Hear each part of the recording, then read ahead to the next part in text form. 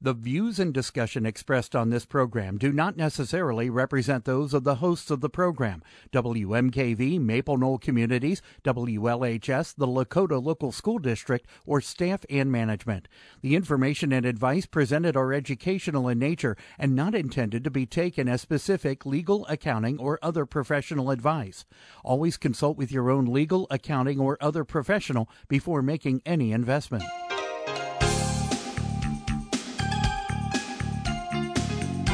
Welcome to Real Life Real Estate Investing, a show to help you gain financial freedom by investing in real estate.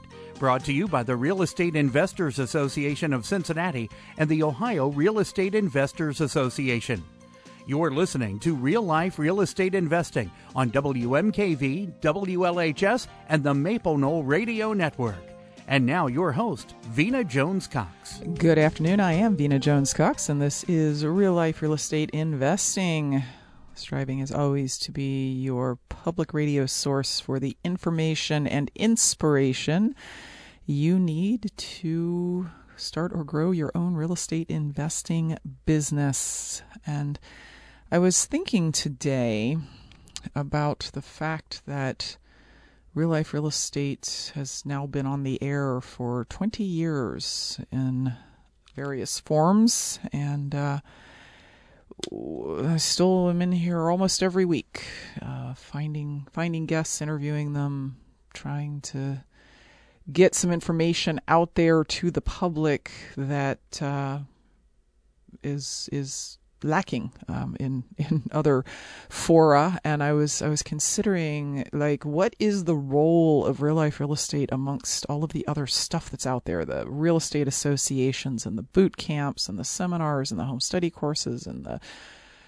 online forums and there's all these different places where you can go to get information, and Real Life Real Estate is just one of them. But I realized that I sort of see the role of Real Life Real Estate as twofold. Number one, that I'm trying to introduce you to a lot of different concepts, ideas, people, things that are going on out in the world, not so that you can learn in the course of a 44-minute radio show how to go do it exactly, but so that you can see if it's something that you're interested in, that you want to explore more, that you want to maybe go find your local expert or go to the boot camp or find the home study course. And the other piece of it is really to make sure that you get with other people locally that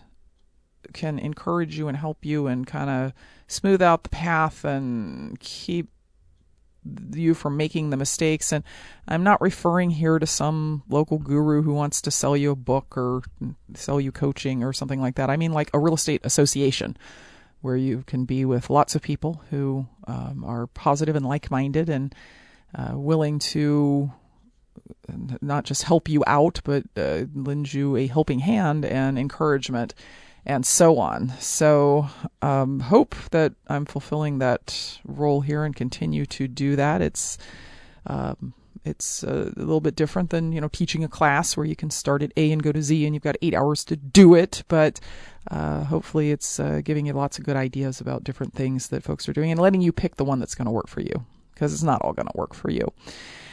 My guest today is another in our 2016 lineup of real life investors, folks who've just learned how to do something and made a system out of it and have a little niche in their market that they are working to great effect. My guest today, his name is Rob Gillespie, but he's better known as Rob the House Guy. I know it sounds larcenous, but no, seriously, that's what people call him, is Rob the House Guy. And Rob started investing in the mid-'90s. He was a landlord at that time, and like a lot of folks, tripped over some pits in the road and stuck with it anyway, and has now done over 1,000 real estate transactions. There's two things that are super interesting about Rob's business. One is it's in Cleveland. I know. We'll come back to that. Number two is his business model involves taking properties, making them into turnkey investments, and selling them to out-of-country buyers, which is something that I know a lot of folks have been asking about here on Real Life Real Estate. So joining us from his home near Cleveland, Ohio, is Rob Gillespie. Rob, welcome to Real Life Real Estate. Hey, thanks, Gina. So let's get the Cleveland thing out of the way.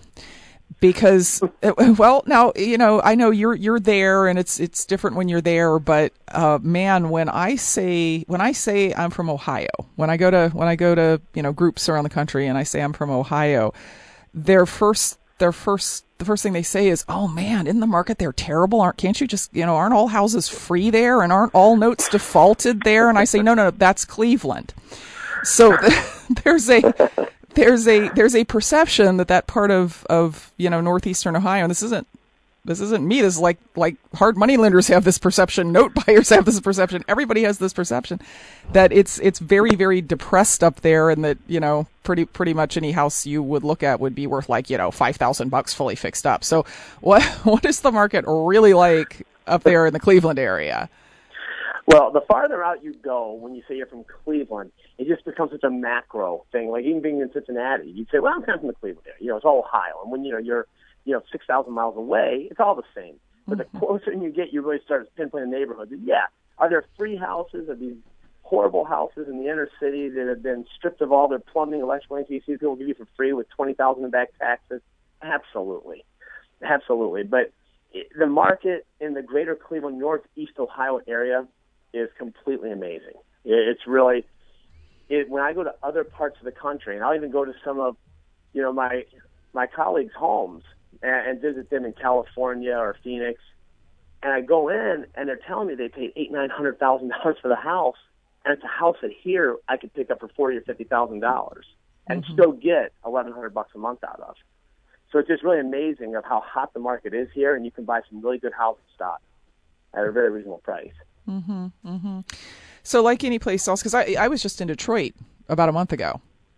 Oh. And of course, even Cleveland is saying, "Oh, to Detroit," right?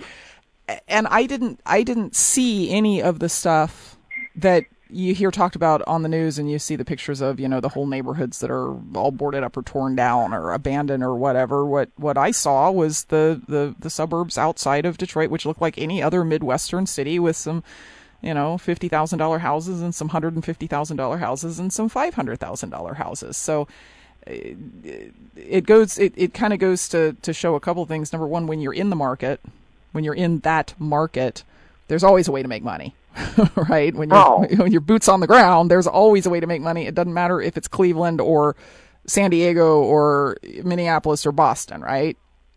Absolutely. I could go to anywhere USA and find a way to make money in real estate. I mean, just anyone with experience probably could.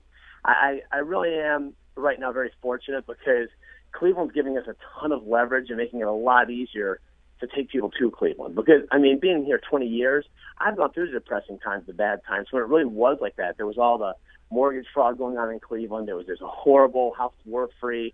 There was nothing. They just tore the flats down. That was their big entertainment district. They tore it down. It was just riverfront with vacant land. And now, we just won LeBron the championships here. And then we have the RNC coming to town. The medical centers are just going crazy with the Cleveland Clinic and University Hospital, the Medical Mart. And just downtown redevelopment's crazy. The waterfront development's crazy. So it's so easy to bring an outsider in here now and impress them with just how it is here in Cleveland. Just the excitement around here is just insane. Mm-hmm, mm-hmm. Okay, so we don't have to worry about your personal safety or your ability to make money up there in Cleveland. We can all just be calm about that. When we come back, we're going to talk to Rob about a very interesting business that he has developed in finding houses, renovating them, putting people in them, and then selling them to out-of-country owners. If you have questions about this business or about the market up there or whatever you'd like to know, give us a call at 877-772-9658. Again, that's toll-free, 877-772-9658. You can also send us an email. Just go to our website at realliferealestate.com.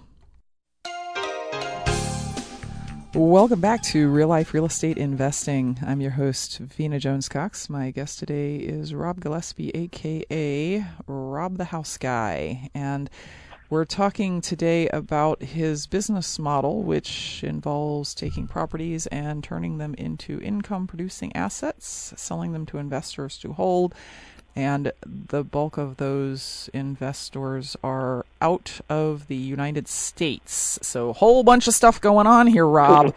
Let's start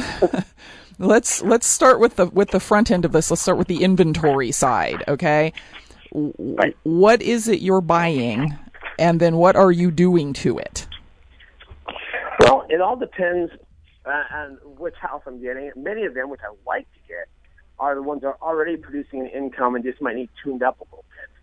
But any house that can generate an income, whether it is or not, I will tune it up to its maximum potential so it gets the maximum dollar, and I will do my best to convert it to a rent-to-own strategy where the tenant actually has interest in buying the property, is working towards something and not just treating it as an extended stay hotel.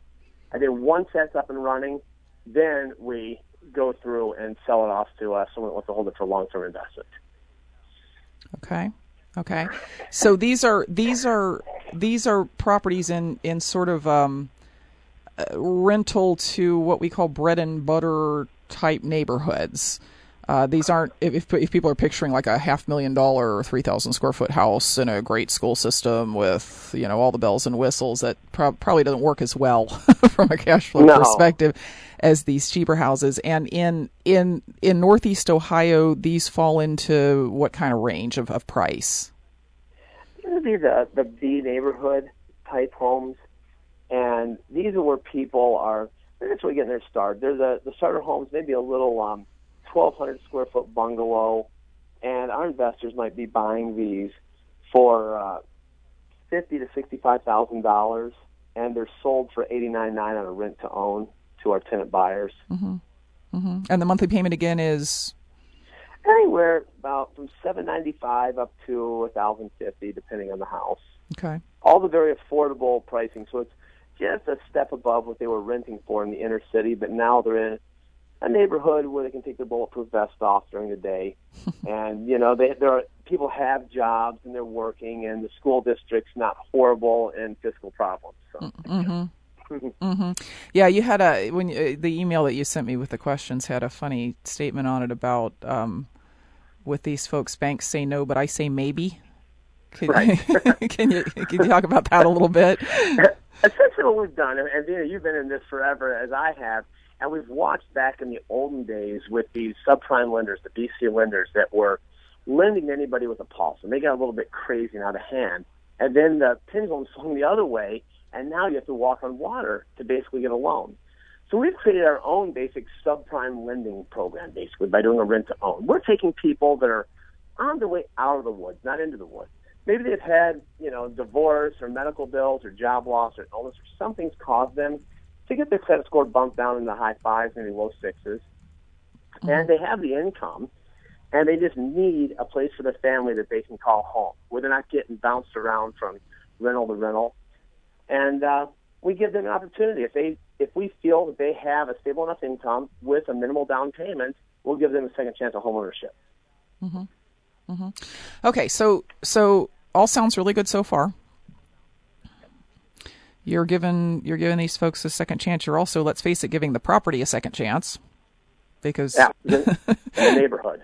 Yes, in all likelihood, that houses in that price range tend to go to landlords who are going to put tenants in them, and tenants don't, in theory, take as good a care of a property as a homeowner does. So all good so far. Now, what about the other side of this, which is now you got these folks in, they're paying their $795 or their $995 or whatever a month, and you then sell the property?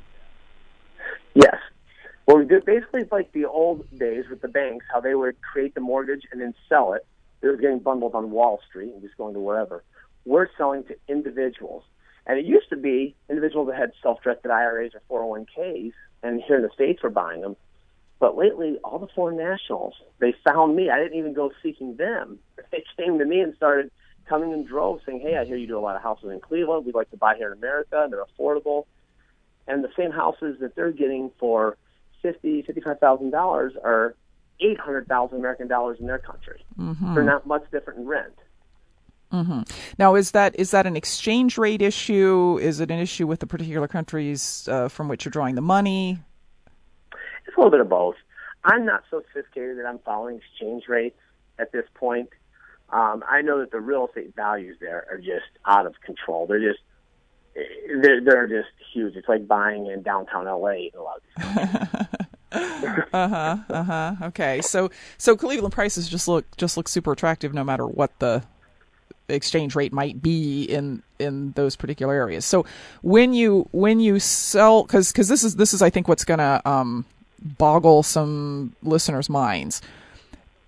You already kind of promised to sell the property to the guy who's living in it for $89,000, and now you're selling it to somebody from Asia or Europe for $65,000. How is that possible? What about the poor guy who thinks he's going to buy it for $89,000?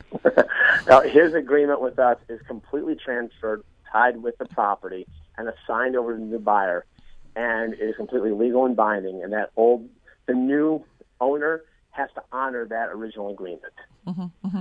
The new owner is still honoring the original agreement. Yeah, well, the way I always try and describe this to people is, you can buy property subject to an existing loan, and everybody's heard of that. You can also buy them subject to an existing subject to an existing lease option, and that's what's happening here. Is that the buyer out in wherever understands and actually wants. I mean, it's to his advantage to have the person who's living in the house buy it up the road 2 or 3 years for almost $90,000, right? Because that's absolutely that's a big chunk of his profit. How often is it the case that the lease option, we'll call him buyer, he's not really a buyer, but let's call him lease option buyer, the guy living in the house, does not pull it together, get his loan, ends up moving out? Well, there's absolutely a case of how much we lead that horse to water. And if you're really pushing along and you create the mindset up front, and that's what I'm really going to talk about, because the mindset is everything. Because think about this, all the listeners out there. When you walk into your house, you probably take your shoes off. You don't drag your hands down the wall. You don't tear the house up. And you take care of it. You probably go outside, plant some flowers, and make it nicer. And if you don't make your mortgage payment next month, who does that house really belong to? Is it yours or is it the bank's? It's really the bank's, but it's nice to feel like it's yours already. And that's where we really work hard at trying to create that mindset up front with the people that, listen, we are playing bank for you. We are working this to make you a homeowner. So we introduce them to a credit restoration company to say, hey, listen, up front, this is what you need to fix, this, and this, but we're not going to make you do it. You're giving us a 5% down payment that's non-refundable, and if you choose not to buy it, so you're unable to buy it, then you're going to lose that. So we do work at trying to get them there. Once in a while, it's a little bit short, and we will extend the contract, depending on which investors we're working with at that time. But I tell everybody this, and find out the answer you want to hear. I tell everybody it's 50-50. Because we do have statistics, but that can completely throw yours out of the window. And it does better, and the better the house, the better the conversion rate. But we're dealing in maybe the 159.9 range, which is one of our higher end ones. Those convert much better than if we're doing it just outside the inner city. Mm-hmm. Mm-hmm. Although just outside the inner city in some ways needs those opportunities more. Well, yeah. And don't make it sound like a total disaster when they don't convert, because they do renew and they do stay and they have fixed the home up. And it's the move out process, if they do decide to leave, is completely different than when a tenant leaves. Mm-hmm. Usually you find the house in better condition than what you gave it to them in, because they've done improvements, they've painted, they've landscaped. I walked into one house, I had our leasing team go out there and take pictures, because the release, the guy got married, decided not to buy, and they showed me pictures, and I didn't recognize it. This guy put a huge bathroom, and he blew the wall off with a master bathroom. It was amazing. I'm like, oh my gosh, this is great. Yeah, you gotta love deals that even when they don't go like you expected, they go well. maybe better than you expected in some cases. Okay, so for those folks who, which is everybody, can't calculate all of the internal expenses here, right? Because your investor is buying the property from you, so I assume you are making some amount of money on that transaction, which on average is going to be what? Oh, absolutely, yes. I do make money when I sell the property to my investor because I'm a for-profit organization. Mm-hmm. So there's a markup. Mm-hmm. My goal is that I try to sell everything on a minimum of a 10% rate of return annually after expenses. Mm-hmm. We call it 10 cap, but I don't want to start using what's the capitalization rates. But if someone has $100,000 out there, they're netting at least $10,000 a year on their $100,000 out there. That's our goal. Mm-hmm. And that's without the person cashing out at the end. If they cash out at the end and actually buy the house, then that jumps way up. Okay. And does that include the potential for needing to repaint it and recarpet it 3 or 4 years up the road because the person did move out? Here's how we do it. When we release option the property, we keep the down payment. The down payment is coming to us. So for 2 reasons. One, because we're getting the down payment. But also just for customer service and for building long-term relationships. Our investors, we've worked for a long time. If something needs done, and let's say we have to paint and carpet it and it costs us $1,500, we usually take that right out of the next. As long as we're doing next lease option on it, we just take care of that out of the next lease option down payment. Okay. Interesting. All right. Yeah, that's not something I've heard before. I'm going to write this down and think about it later because that's that's very interesting. Okay, so you do continue to stay involved in the deal following the sale. We stay involved in the deal, I guess, on a moral and ethical standpoint, but not on a legal standpoint. We sell the property, we assign the lease option, and we're theoretically done. But so much of our business comes from referrals from friends saying, hey, I'm making good money on this house. You should go talk to the house guy. And, so I try to keep everybody happy. So they call me for advice, ask me things. We put it under management form. We're very tight with the management company, and we're always answering questions and doing tech support for them. Mm-hmm, mm-hmm. All right, very good. I want to throw open the floor for some listener questions here because I'm sure there's a bunch of them. You covered a lot of ground in a very short period of time here, and I know there's some folks out there who are thinking, oh, I'd like to set up a business like Rob's, and there's some folks out there thinking, I want to invest in properties like that, and there's some folks out there thinking, how do I get a lease option? That sounds great.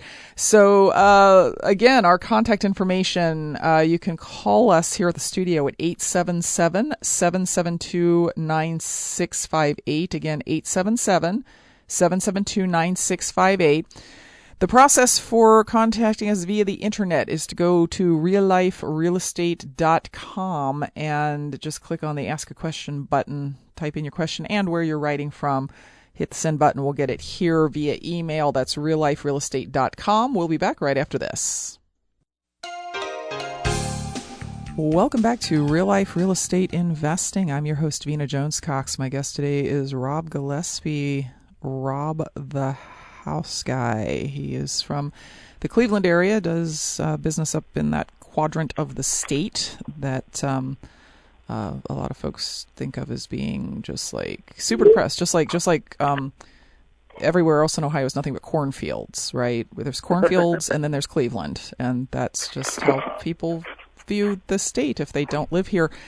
But he's got a good little business buying, renovating, putting people into lease options, sort of at the lower end of the scale. Like these would be FHA type buyers when they did finance, I would assume, Rob. Yes. And absolutely helping them through that process, because that can be super confusing. Well, heck, it's confusing for me.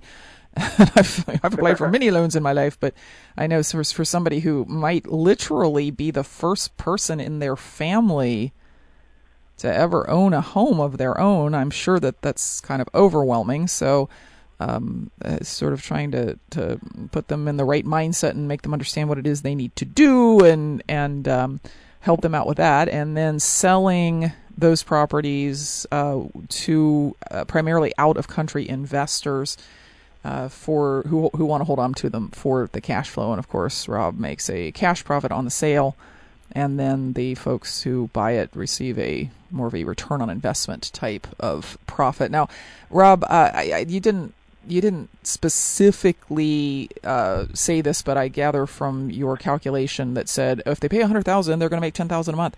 That these folks are mostly cash buyers. Yes, I know there's a lot of turnkey providers across the country that allow people to leverage the properties and then you show a larger cash and cash return for the down payment. It's just not my business model. We deal with cash buyers primarily. That's why I'm Rob the house guy, not Rob the commercial real estate guy. We do a little commercial real estate, so a few apartment buildings and so forth. But primarily, I like the houses because the single family home gives your average Joe an opportunity to become a real estate investor, become a player in the market, because you're buying a property in the Cleveland market for about the price of a low-end Mercedes. I mean, most people have their cars cost more than their investment properties. Mm-hmm. And it's not like the very entry of going and buying an 80-unit apartment building. And they're having to come up with, $400,000 or $500,000 down and then go and finance. It gives everybody an opportunity to play in the game. Mm-hmm. Mm-hmm. Mm-hmm.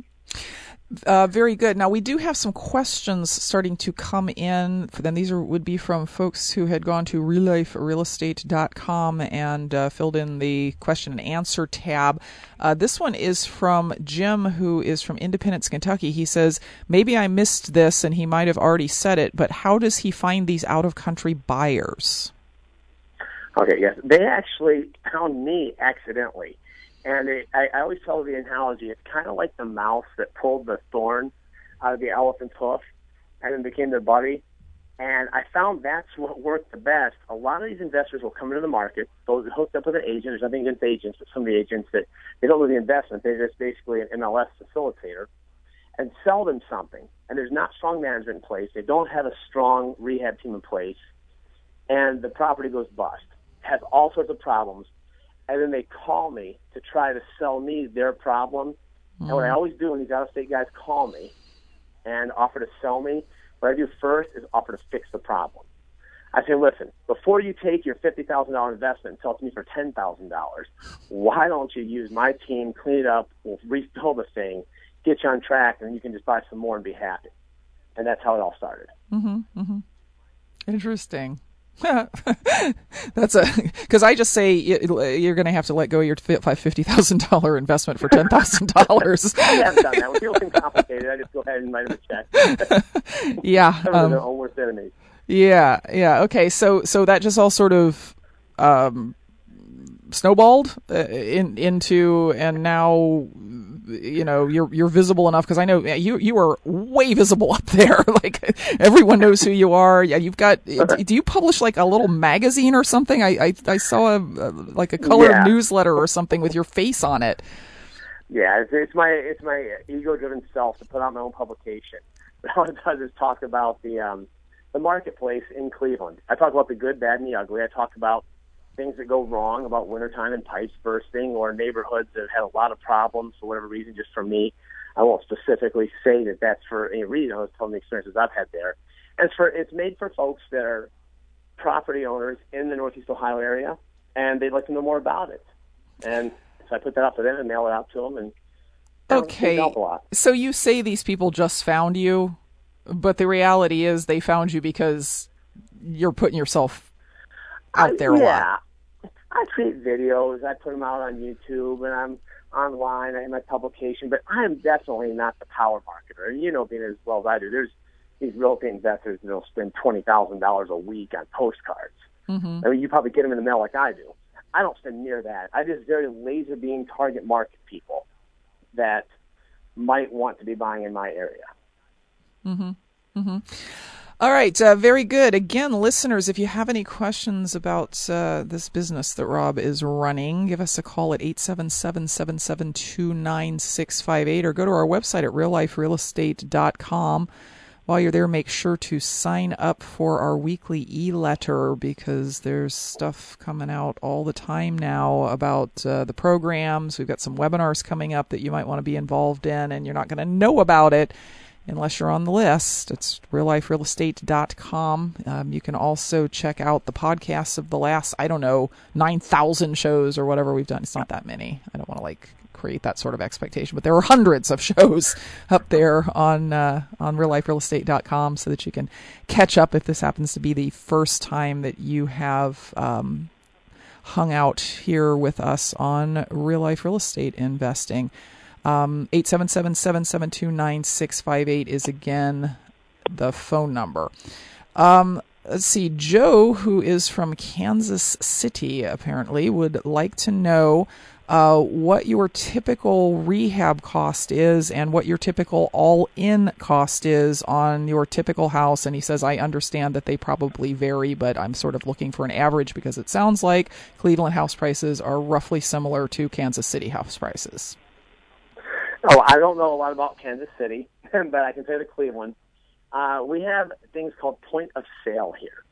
So point of sale means that the city, before an owner can sell their home, they will go through and graciously tell you everything you need to do to fix this house up to make it sellable. They'll walk through and find GFIs or windows or wiring or anything that could be wrong and say, okay, here's what we need to give you an occupancy permit again, even though someone might have been living there for the last 20 years. So in those cities, we can buy something for maybe, mid-teens to mid-20s, like 15 to 25,000. And I'm going to give you some rough estimates here. And about $15,000 will turn anything around and make it really nice. If it gets much over 15, then we're really looking at it twice to see how much money we're going to make on it. Because that just becomes more of a contracting business and less of an investment business at that point. Mm-hmm. So what would be between $35,000, $40,000, and we usually sell them off to our investors for roughly 50 to 60, depending. And sometimes the investors will pay more if it's one of ours that we hold in-house that already has a lease option, tenant buyer in place that we've had a year seasoning on, and they're on the right track. We'll sell that a little bit more for a premium than selling the unknown. Mm-hmm. Mm-hmm. So it's again, there's, and I think Joe understood this based on his question here. There's not a deal.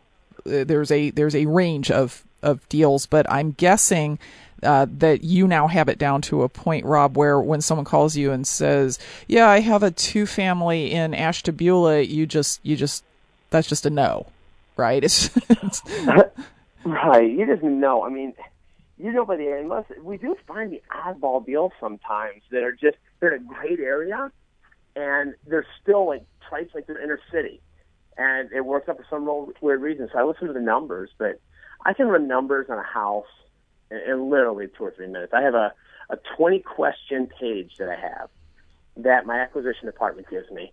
I said, give me this 20 questions answered, and I can tell you instantly if we're in or out. I don't have to go see the house. Mm-hmm. Based off that.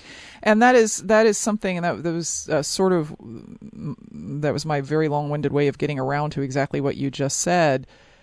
That is the result of having reviewed probably tens of thousands of deals. Oh, yeah. I mean, I spent my life walking through houses, it seems like. I mean, I've walked through about everything I could possibly imagine, many of them several times, bought about the same house back 3 or 4 times. Mm-hmm. Now, what would you say to somebody who's listening in and going, well, I can't do that because I'm just getting started and this whole thing sounds really great, but, I have to go through the process that people think you go through to become a real estate investor, which is wholesale, then retail, then do rentals and lease, right? They think there's a career path. There is no career path. I think the career path is finding the system that you like and what works well for you and running with it. I always like to say, when I started in this business, we didn't have email. If they did have it, I sure didn't use it. And we had a roll paper fax machine, and I still paid by the minute on my phone. It was mounted in my car. So it's like, if I look at it now, how easy the business is with the accessibility. I mean, you could turn on a house, I can pay the whole history and how much they paid for it and mortgages and everything without leaving my desk. It's amazing. Uh-huh. So I always like people to realize what their superpower is. Everybody has a superpower. Are you really good at talking to people and finding deals? Are you really good at running crews and contracting? Are you really good at numbers? Do you have a bunch of cash? What are you bringing to the table? But don't try to be everything. Just figure out what you're really good at and then decide, do you want to be a wholesaler or a landlord or an international turnkey provider? What do you want to be? Mm-hmm. Mm-hmm. And then just go do it and do it and do it until you've looked at the 10,000 deals, and then you can do it just like Rob does. It honestly it's easier now than it's ever been. When we got started, I mean, you really were trial and error. You had to find a mentor somewhere that would help you. And now, with the information age, you can find so much about anything you want to do. I can tell you that there's a wholesaler that walked into my office, and this is no joke, he looked on Instagram, which I'm not an Instagram user, I guess, because I'm not 16, but he looked, and there's a guy holding a check on there for some crazy amount, $8,000 or something, and says, hey, I wholesale the house. And he goes, what the heck does that mean? So then he goes on YouTube and starts watching videos on wholesaling houses. Then at the time I meet him, he brings me contracts in the office and says, hey, Rob, what would you pay for these? And he found and negotiated some of the best deals people have brought me in a long time. He made $15,000 from me his first month. Who knows what he made from other people? Mm-hmm. And literally, he went on YouTube and looked and went and did and took some action. Now, he honed his skills since then and spent a lot of money on masterminds and everything else. But his first deal's out, he came in here just dumb luck and just took action. Very good. We're going to take another quick break. We've got some interesting questions piling up in the email here through realliferealestate.com that we're going to knock out real fast after the break. If you have a question, probably better at this point to call it in at 877-772-9658. Again, 877-772-9658. We'll be back right after this. Welcome back to Real Life Real Estate Investing. I'm your host, Vena Jones-Cox. My guest today is Rob Gillespie, a.k.a. Rob the House Guy. If you're up in the Cleveland area and you want to run into Rob, Greater Cleveland REIA is a good place to do that. That's a relatively new group with the Ohio Real Estate Investors Association. When do they meet? They meet the second Tuesday of every month, I believe. Okay, second Tuesday. You can they have a website and a Facebook page, and you can check it out there. But I know Rob was at the very first meeting because I was too. We've got a couple of emails here to deal with. The first one is from Matt, who wanted me to point out to you, Rob, that the Ohio Real Estate Investors Association, along with 1851 Center for Constitutional Law, is actively fighting those point-of-sale inspections that you like up there, and that that Bedford, a federal court already suspended Bedford's point-of-sale inspection because 1851 sued them, and we're trying to get those wiped out throughout the state because we don't think they're constitutional. But I think you've been in this business for 30 years. Let me bet that is not a crucial part of your investment strategy, that you will just keep right on going even if there's no point of sale inspection. I mean, I'm not going to get political, but whomever wins this next election, I'm going to go on regardless. It doesn't matter whether these point of sales are here or not here. I'm going to go on. Uh-huh. Now, I think it's great they're trying to get rid of them. I think that's really cool. I think it is unconstitutional. I think there's a way that they're just, raising money for their cities. But I'm not worried about it. Uh-huh. Whatever they decide to do, I'll just keep playing the game. Just tell me the rules. Uh-huh. I love it when the you can't do that crowd. You can't do that. You can't do that either. You can't do that either. Grabs a hold of something like that and says, "Well, see, it won't work here because, right? It won't work in Ohio because the state wants you to have a real estate license to wholesale. There's point of sale inspections. They just indicted somebody in northwestern Indiana, which we got to talk about in one of the upcoming shows here, for wholesaling HUD houses. It just won't work here, and it's partly a misunderstanding of what's actually happening, and partly just there's some people going to find a reason it's not going to work, and then there's people who are just going to keep doing it anyway. Michael has an interesting question. Michael is from Pennsylvania. He says, is Rob's business affected by money laundering concerns or any anti-money laundering regulation? Does accepting investor money from overseas impose any new legal or regulatory burdens? Can you talk about this a little? Well, it is funny you say that. We have chosen to, one of our strongest holds is in Israel, which Israel is America's buddy. So they're not on a terrorist watch list or anything. All our guys have LLCs here in the States, they have American bank accounts, and they're doing their taxes right and everything. So we try to shield ourselves the best we can by dealing with that. I think that I might have a little more problem if I was trying to sell someone a house that was from the Gaza Strip or something that could be a terrorist organization. I don't know if I would try that as much. But no, I'm not too worried about it. I think that we're dealing with all pretty good people, and there's people like us that just want an investment. Mm-hmm, mm-hmm. And mostly, Michael, because I when I read the question, I was like, it sounds a little bit like he's accusing Rob of money laundering, but that wasn't the nature of the question. The nature of the question was, there's a lot of stuff that if you try and do a transaction, even with a bank, they come back to you and they say, well, you've got to somehow prove that this is not terrorist money or drug money or the organization. We got questioned one time because we have an LLC named after a dog, and the dog's name was Tasha, and it's Tasha's LLC with a Z on the end, and the state came back and said, is this related to the Middle East? Like, no, it's related to a dog. So, I mean, that kind of thing is out there, right? But Michael, most of these, you'd be surprised at how sophisticated these out-of-country investors are. Like, usually they come to you already set up, and a lot of times it's because there are people who make it their business to go to that country and literally hold like boot camps and charge people to teach them how to do this. I was actually hosted. I sold out. It was huge. 150 people paid to hear me speak in Tel Aviv. It was probably about 6 months ago. I went over there, and I'm going again in December. They just hear me talk about American real estate. Yeah, and that's not funny because you don't think about the slang and everything. So someone asked me if it was a good market, and I said, "Oh my gosh, Cleveland's on fire." And they gasp and they go, "You mean it is burning?" And I'm like, "No, it's on fire." But you don't think about it because you're not in Kansas anymore. Well, there was that one time with the river, but no, they put that out. It's fine. Yeah. So,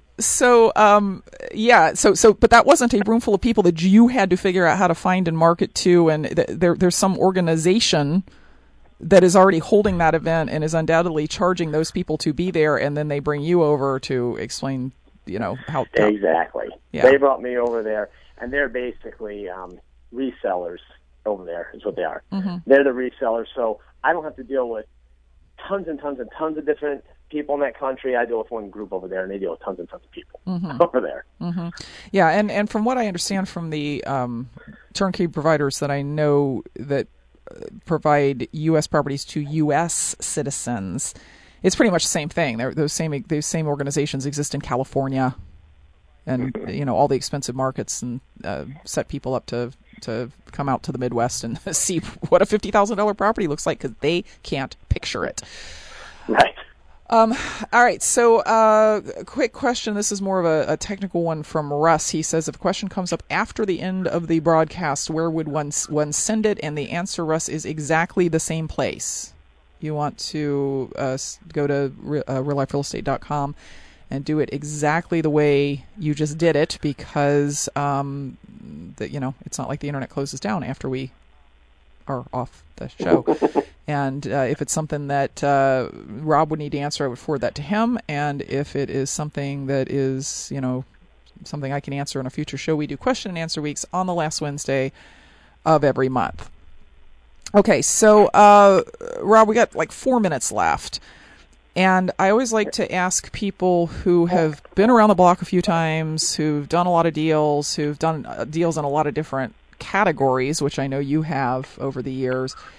If you were sitting in front of a really serious new investor, and they had or were willing to get what they needed to succeed, what advice would you give them to get them started off on the right foot? Well, funny you ask that, because my 13-year-old son took an interest in the business, and that was exactly what I had to do. I had to take somebody that really had no skills, no money, no credit, and teach him. And the first is take calculated risk. I mean, obviously, don't go and spend a bunch of money on a house you know nothing about, or just start throwing cash at something. Really know your market, but don't get paralysis of analysis. Go out there and come up with a plan and execute the plan, and give yourself some deadlines, and realize that everything you run across is not a deal. Every house that these people call on isn't going to be the one you need to buy. but just stay consistent and have more wins than losses, and that's just all success is. Mm-hmm. Mm-hmm. Yeah, very true. The taking action thing is, and there's a balance there, and I know, the folks who are involved in the leadership of real estate associations sit around and discuss this all the time, because it's this big question of how do you make people understand that there is a certain amount that they need to know. It doesn't matter what they saw on television. It doesn't matter what they saw on the interweb. This is not a business where you can just sort of go throw stuff at the wall and see what sticks. You got to know how to analyze deals. You got to know how to talk to people. You got to know what to do with the deals. But on the other hand, it seems to be less of a problem that people are running around trying to do stuff with not enough knowledge, and more of a problem that they are trying to get PhDs in real estate before they go talk to their first seller. Exactly. I literally, and I'm not saying this to impress you, but to impress upon you that you don't need to know everything. I have done millions in renovations. I'm probably talking this year I've done millions in renovations, and I can't drive a nail straight. I mean, you don't have to do everything. You just have to know a little bit about it and have resources to talk to the person about it. I don't know the Cincinnati market, but I could promise that if a house got picked up at someone off the house in Cincinnati, I'd pick up the phone call and say, hey, here, a house on 4th Street. What do you think? It's worth something? Should I do it? And she'd tell me. I don't have to spend 6 months researching. Right, which is a great reason. Again, go to your local real estate association, come to things like the Ohio Real Estate Investors Association conference where you can meet people from all over the world, really. Build your network, do all those great things. We are unfortunately out of time, but very much appreciate you sharing your experiences in business with us today, Rob. And we will be back next week with more information to put you on the path to financial independence through real estate investing. Until then, happy investing.